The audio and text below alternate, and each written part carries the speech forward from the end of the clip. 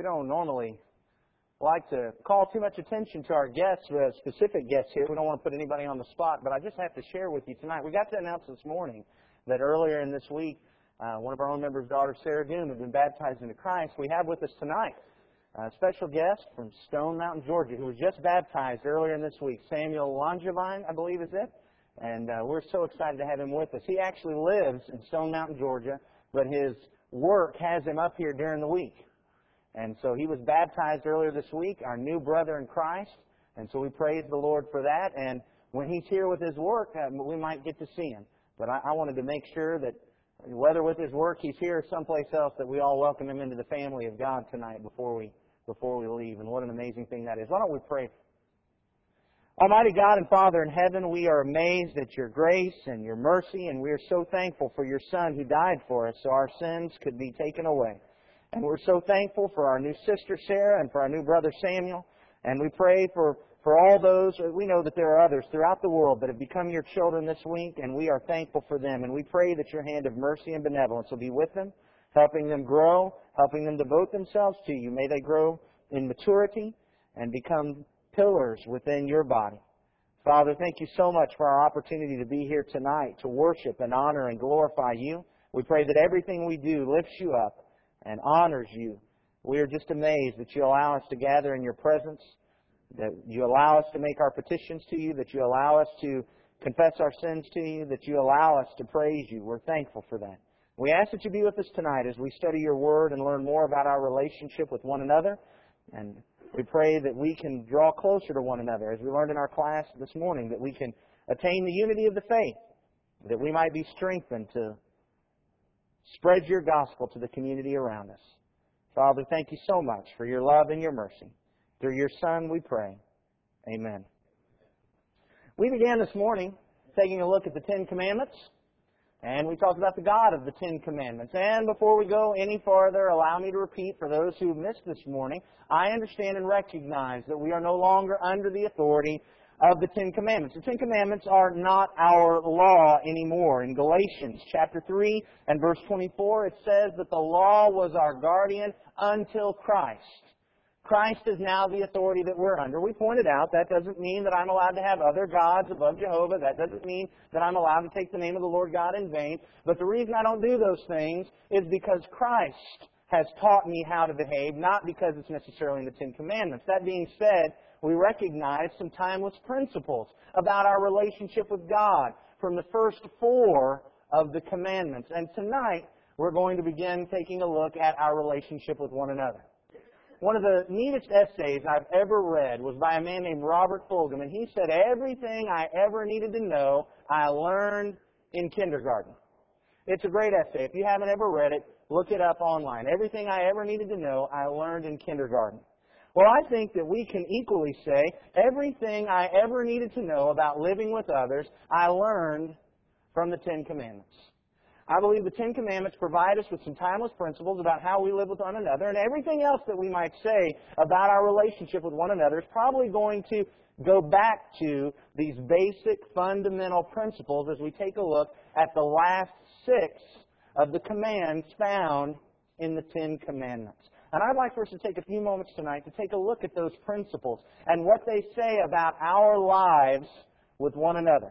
Everything I ever needed to know about living with others, I learned from the Ten Commandments. We find in Exodus chapter 20, beginning at verse 12, honor your father and your mother, that your days may be long in the land that the Lord your God is giving you. You shall not murder. You shall not commit adultery. You shall not steal. You shall not bear false witness against your neighbor. You shall not covet your neighbor's house. You shall not covet your neighbor's wife or his male servant or his female servant or his ox or his donkey or anything that is your neighbor's.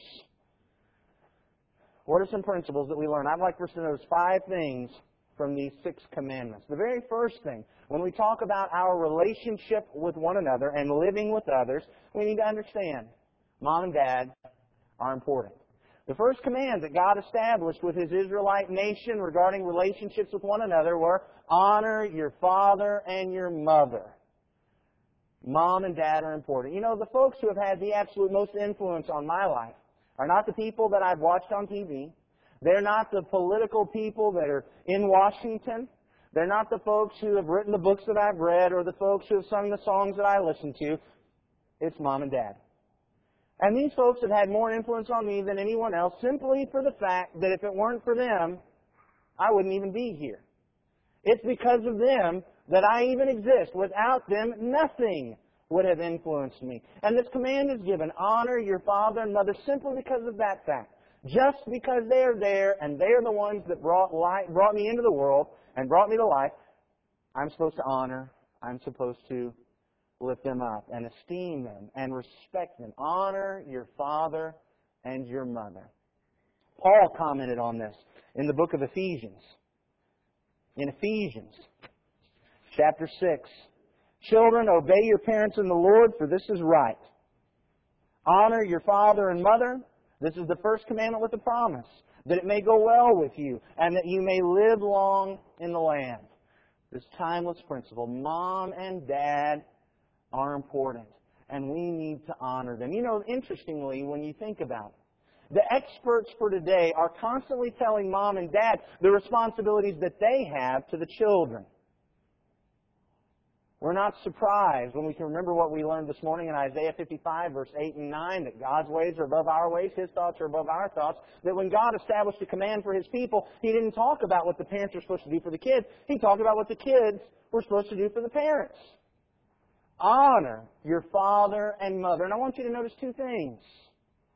There was no exception made there for age. There is no age when we get too old and we no longer have to honor our father and our mother. And the other thing is, there's no exception made there for rotten parents. It doesn't say honor your father and mother who were a good father and mother. It says honor your father and mother. That's what we're supposed to do, is honor our parents. No matter who they are, no matter what they've done. Now, that doesn't mean we always do everything exactly as they say. If they've taught us to do things against God, we know that God takes precedence over our parents. But even in that, we're supposed to respect and honor our parents, no matter how old or how young we are. And parents, we need to remember this. There is something here about our responsibility, and that is the fact that our kids do not come into the world knowing that they're supposed to honor and obey us. And so guess whose responsibility it is to pass that on to them? That's our job. And parents, we need to start teaching our children from a young age that they're supposed to honor and obey their parents. And far too often the cop-out that they're just kids, that's why they're not obeying, is really just an excuse from those who aren't taking the time to train their kids to honor and obey their parents. That's something that we have to be doing because our children have to understand that God thinks it's important. Mom and Dad are important. Before any other relationship, God said, honor your father and mother. What else do we learn from the Ten Commandments about our relationship with others? We learn that God wants us to refrain from hurting others. We take a look at the commands. The 6th command and the 9th command both deal with this. In Exodus chapter 20 and verse 13, the Bible there says, you shall not murder. But we need to understand this. When God offered this command to the Israelites, and He said, you shall not murder, He wasn't trying to tell the Israelites that anything they did up to the point of actually killing their neighbor was okay. He wasn't saying to them, look, you can go and punch your neighbor in the face. He wasn't saying you can go run over your neighbor's foot with the cart. He wasn't saying that you can go and hurt your neighbor as long as you don't actually kill him. We learn from Jesus in the Sermon on the Mount that this command not to murder your neighbor was actually supposed to include everything that would be in the process that would lead to that. In Matthew chapter 5 and verse 21, you have heard that it was said to those of old, you shall not murder, and whoever murders will be liable to judgment. But I say to you that everyone who is angry with his brother will be liable to judgment. Whoever insults his brother will be liable to the council. Whoever says you fool will be liable to the hell of fire. And so he points out that even the anger and the hatred and anything that might come before actually murdering our brother is also supposed to be removed. What's the principle there for us? Certainly, we're not supposed to kill anyone. But we find also the greater principle that what God wants out of His people, I'm not supposed to hurt others. I'm supposed to treat others with kindness. Again, in the Sermon on the Mount, in Matthew chapter 7 and verse 12, we find the principle that we're supposed to be following in our relationship with others. Whatever you wish that others would do to you, do also to them. For this is the law and the prophets. instead of hurting others, instead of offering unkindness to them, if we want to have a positive relationship with others, then we need to treat them the way we want to be treated. Do we want other folks walking up and hitting us in the face? Well, should we be doing that to others? But interestingly, there in the Ten Commandments, he even backs it up a step. It's not just about physical pain. If we look at the 9th commandment in verse 16, you shall not bear false witness against your neighbor.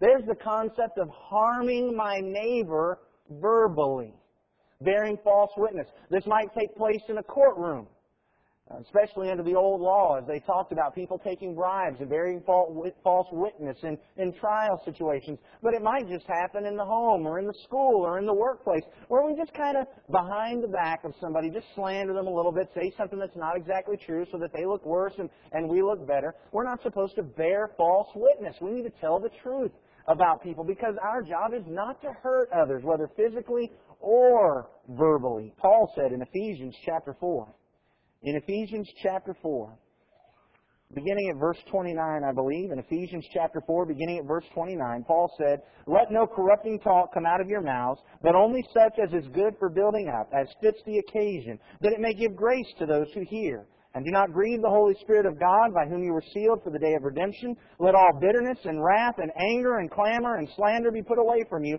along with all malice. Let the bitterness, the wrath, the clamor, the anger, and all malice, anything that we might say that would harm someone, he says that needs to be put away from you. We know Galatians 5 and verse 15 says that we shouldn't bite and devour one another, because if we do, what's going to happen? We'll end up being consumed by one another. Instead, here in Ephesians chapter 4 and verse 15, it says, speak the truth in love. There in verse 29 that we had just read a moment ago, it talked about speaking only those things that are good for building up. Our job is not to harm. Our job is not to tear others down. Our job is to build them up. And we learn this principle, even in the Ten Commandments. Don't hurt others. Treat others the way you want to be treated. Say things that are going to build them up. Our words ought to be a gift to them. When they get done with our conversation, they ought to be able to walk away and say, I'm a better person for getting to talk to them about this. And we especially need to remember that if at any point we do have to offer critique, let's make sure we do it in a way that they can say, even though they had to critique me, I'm a better person for that. Mom and Dad are important. Don't hurt others. Honor my commitments. There in Exodus chapter 20, this time in verse 14, the 7th command says, you shall not commit adultery. Perhaps the greatest commitment any of us will be involved in, apart from our commitment to God Himself that we talked about this morning, is the commitment we make to that one other person that we're going to spend all of our lives with. He says, don't commit adultery. Honor that commitment. The proverbialist talked about that commitment in Proverbs chapter 5. In Proverbs chapter 5, beginning at about verse 15, he says, Proverbs 5:15, drink water from your own cistern, flowing water from your own well. Should your springs be scattered abroad, streams of water in the streets, let them be for yourself alone and not for strangers with you. Let your fountain be blessed and rejoice in the wife of your youth, a lovely deer, a graceful doe. Let her breast fill you at all times with delight. Be intoxicated always in her love. Why should you be intoxicated, my son, with a forbidden woman and embrace the bosom of an adulteress? For a man's ways are before the eyes of the Lord, and He ponders all his paths. The iniquities of the wicked ensnare him, and as he is held fast in the cords of his sin, he dies for lack of discipline, and because of his great folly, he is led astray. The proverbialist talked about that commitment that we're supposed to have and how we're supposed to maintain and honor and keep that commitment that we've made to the wife or husband of our youth. Don't go off to someone else. The fact is, the Bible is quite clear. Sex outside of marriage is just wrong, and there's no excuse, there's no justification, there's no exception to that rule. Outside of marriage, sexual contact is just wrong. And we need to honor the commitment that we have made in our marriage. But as you notice, as I'm talking about this commandment, I'm not just talking about the sexual sin of adultery. I think there's a more fundamental principle that we see demonstrated by this command not to commit adultery, and it is that concept of honoring our commitments. We've said, I'm going to be committed to this person for all my life. And God's saying, don't violate that. We need to recognize that principle in every walk. Is the marriage commitment the only one that we're supposed to keep? Of course not. In fact, when God wanted to talk about who would be able to dwell with Him in Psalm 15, as David wrote, he said in Psalm 15, verse 1, O Lord, who shall sojourn in your tent? Who shall dwell on your holy hill? The question is, God, who dwells with you? Who lives with you? And in verse 4, the last thing he said is, the one who swears to his own hurt and does not change. The one who has made a commitment, and even when the commitment comes back to hurt him, he keeps the commitment anyway. Oh, so many Christians think that they only have to keep commitments as long as everything flows smoothly. But the moment it starts to come back and be tough and be a sacrifice and be something that harms me, well, I don't have to do that. God surely doesn't expect that to me. No, God says, keep your commitments even if they hurt. Because it's the only person that dwells in the holy hill with God. And just in case you want to be pharisaical and hypocritical, and think that the only commitments you have to keep are the ones that are backed up with words like, I promise, I affirm. Remember Matthew 5:37, as Jesus commented, He said, let what you say be simply yes or no. Anything more than this comes from the evil one. Some translations say, let your yes be yes, your no be no. If you say you're going to do something, then do it. If you say you're not going to do something, then don't do it. Let your yes be yes, your no be no. Keep your commitments. Mom and Dad are important. Don't hurt others. Honor your commitments. Respect other people's property. Respect other people's property. This is something that seems to be lost in our society so often today. But we'll remember in verse 15, the 8th command, God said, you shall not steal. You shall not steal. But was God saying there to the Israelites, you can do anything you want with somebody else's property just as long as you don't actually take it from them? I don't think so. We rather see a greater principle here where we learn about ownership rights. When somebody else owns something, that's theirs. They get to determine how it's used. They get to determine who uses it. And we don't get to decide that I should get to use it. We don't get to do that. We need to honor other people by respecting their property. Keep in mind, Paul commented on this thing about stealing in Ephesians chapter 4. Ephesians chapter 4 and about verse 28, he says, let the thief no longer steal, but rather let him labor, doing honest work with his own hands, so that he may have something to share with anyone in need. That's what he says to us. Don't steal. Respect others' property rights. And when we carry that principle through to its full extent, we recognize that that means that I need to honor what others say about their own goods. They get to decide how something's going to be used. If they're going to let me borrow their trailer, and they say to me, now listen, don't drive this thing above 65 miles an hour on the road. I don't get to go out on the road and say, well, they don't know what they're talking about, I'll drive at 85. That's their trailer. They get to decide how it's going to be used. You see the point? So if it's theirs and they say, this is how I want you to use it, then we need to use it because it's theirs. And we need to take care of what is theirs.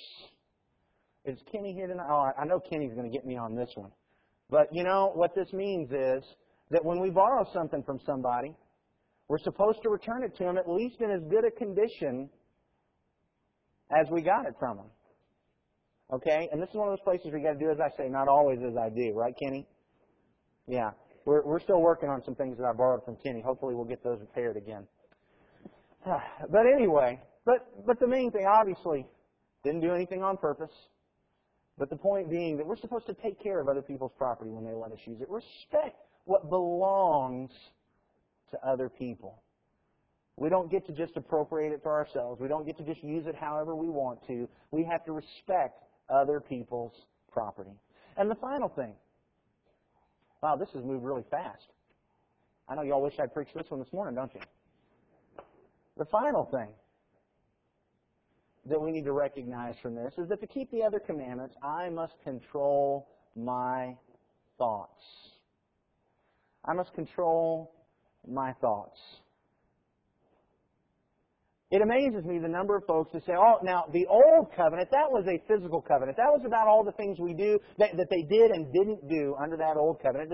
The new covenant, that's a more spiritual covenant. That's more about the heart and getting the heart right with God. But have you ever just looked at that 10th commandment? Because that 10th commandment is all about the heart. What does it say? You shall not covet your neighbor's house. You shall not covet your neighbor's wife, or his male servant, or his female servant, or his ox, or his donkey, or anything that is your neighbor's. This is about the heart. This is about the mind. The fact is, this commandment is kind of a foundation to make sure we're following all those other commandments. Because think about it. If I don't covet my neighbor's house, I won't kill him. You remember 1 Kings 21 when Ahab coveted Naboth's vineyard? What did he do? Jezebel went out and killed Naboth, and Ahab got what he coveted. If he hadn't coveted Naboth's vineyard, Naboth would have lived.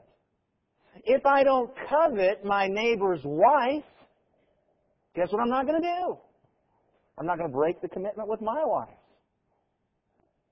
See, if I get the heart right, that other commandment is going to take care of itself.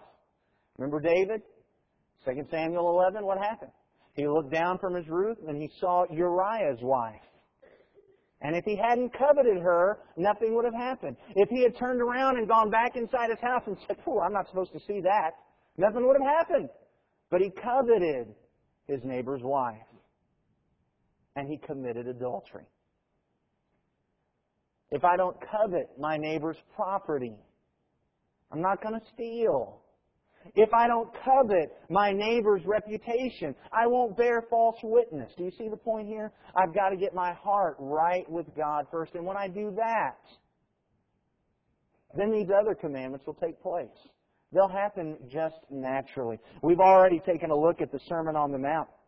But Jesus demonstrated in the Sermon on the Mount that following God's commands are not just about that one final ultimate action that He talked about, but also about what's going on in the mind leading up to it. We read verse 21 of Matthew 5. You've heard that it was said to those of old, you shall not murder. But I say to you, everyone who is angry with his brother will be liable to judgment. Whoever insults his brother will be liable to counsel. Whoever says you fool will be liable to the hell of fire. He says those things in your mind that lead up to the murder, he says, get those taken care of and you won't ever get to the murder.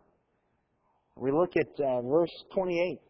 I say to you that everyone who looks at a woman with lustful intent has already committed adultery with her in his heart. What Jesus points out is I've got to get my mind under control. And that will help me keep the commands about my relationship with other people. So we've got to be working on what's going on up here. And what we're thinking about when we're looking at others and the things that they own and the things that they have and our relationships with them. Philippians chapter 4 and verse 8 provides a great standard for our thought control. It says, finally, brothers, this is Philippians 4 and verse 8. Finally, brothers, whatever is true, whatever is honorable, whatever is just, whatever is pure, whatever is lovely, whatever is commendable, if there is any excellence, if there is anything worthy of praise, think about these things. We need to be focusing our mind on those things. And then the other commands will follow. A friend of mine once said, you can't stop birds from flying over your head, but you can keep them from making a nest in your hair. It's true that there are going to be thoughts that flit into our mind, and we may not be able to control that. We might see something, we might hear something, we might smell something, who knows? And it causes some undesirable, unholy thought to flit into our mind. But we make the decision on whether that stays there. And we've got to learn to control and drive out those thoughts and start focusing on the holy things. And when we do, the other commandments will take place. You know, God really here in the Ten Commandments has taught us everything we need to know about living with others. Mom and Dad are important. I shouldn't hurt others. I should honor my commitments. I should respect other people's property, and I should control my thinking in order to live by these other guidelines about my relationships with others. Everything I ever needed to know about living with others, I learned from the Ten Commandments. Not because I'm under the Ten Commandments, but because the principles taught by the Ten Commandments are still true. How are you doing in your relationship with others?